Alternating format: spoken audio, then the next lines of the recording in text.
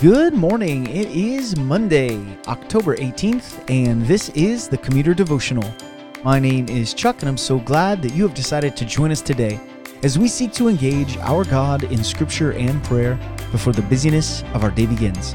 Today we are in the second half of Haggai. Tomorrow we'll do our last devotion in the book of Haggai. Wednesday we'll do our total read-through of the book of Haggai, and Thursday we will be starting the book of Zechariah.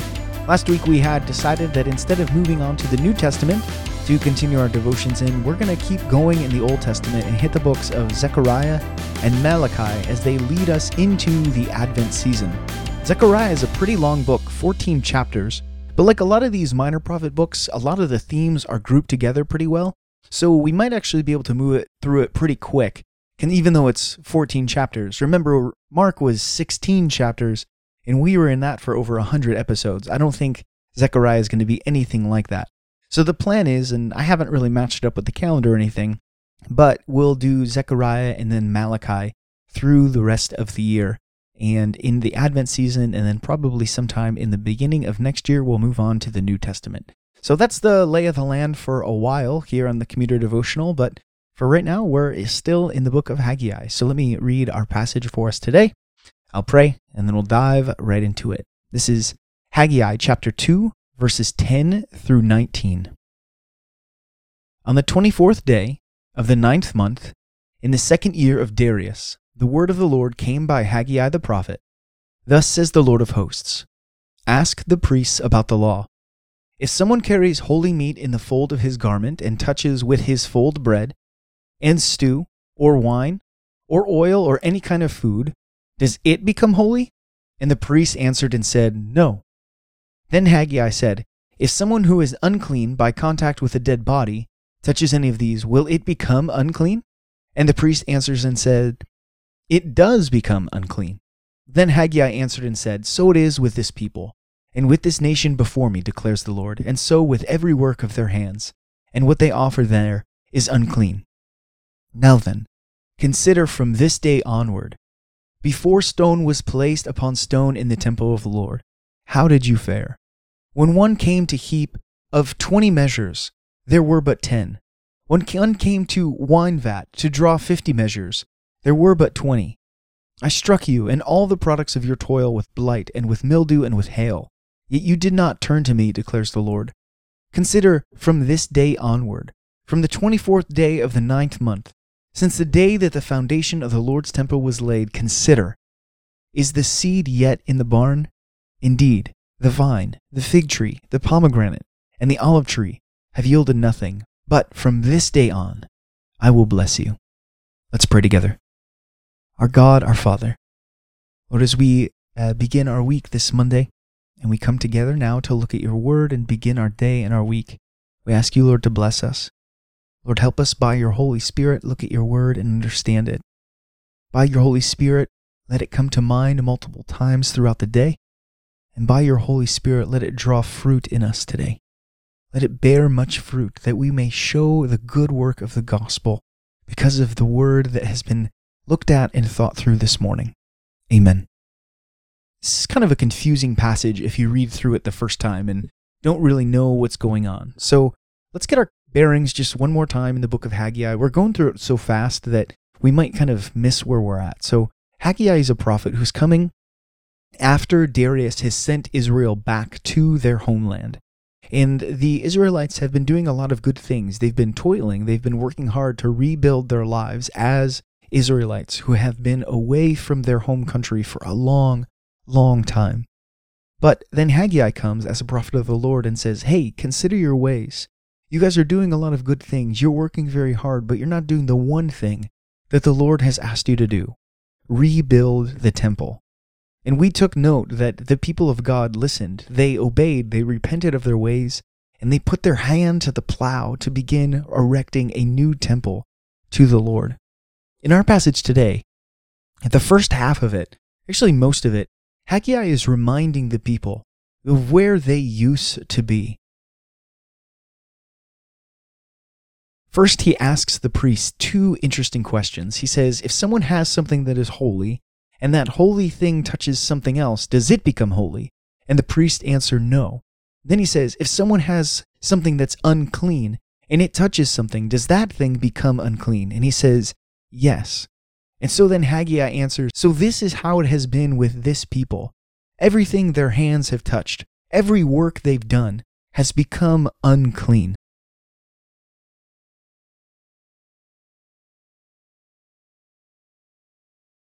When they went to get 20 measures of something, there was only 10 to be found. When they wanted to draw 50 measures of wine, they could only measure out 20.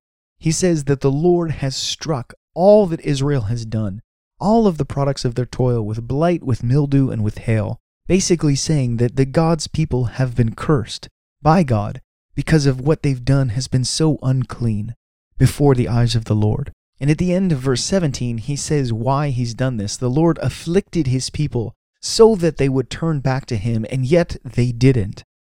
In verse 18, there's a bit of a turn. He says, consider from this day onward, from the 24th day of the 9th month, since that day, since the foundation of the temple has been laid, meaning they've turned from their old ways, they've repented, they've seen their sin and their wickedness, and they've now turned, marked by the laying of the foundation of the temple. Consider that from this day, the Lord will bless you. My friends, as we go today and we go about our Monday, something we've talked about on this podcast before is that we must consider where we've come from and what we've been saved from as Christians. As we look back on our lives and we see the dark years before we ever saw the light of the gospel, sometimes it helps to see, oh my goodness, how lost we were.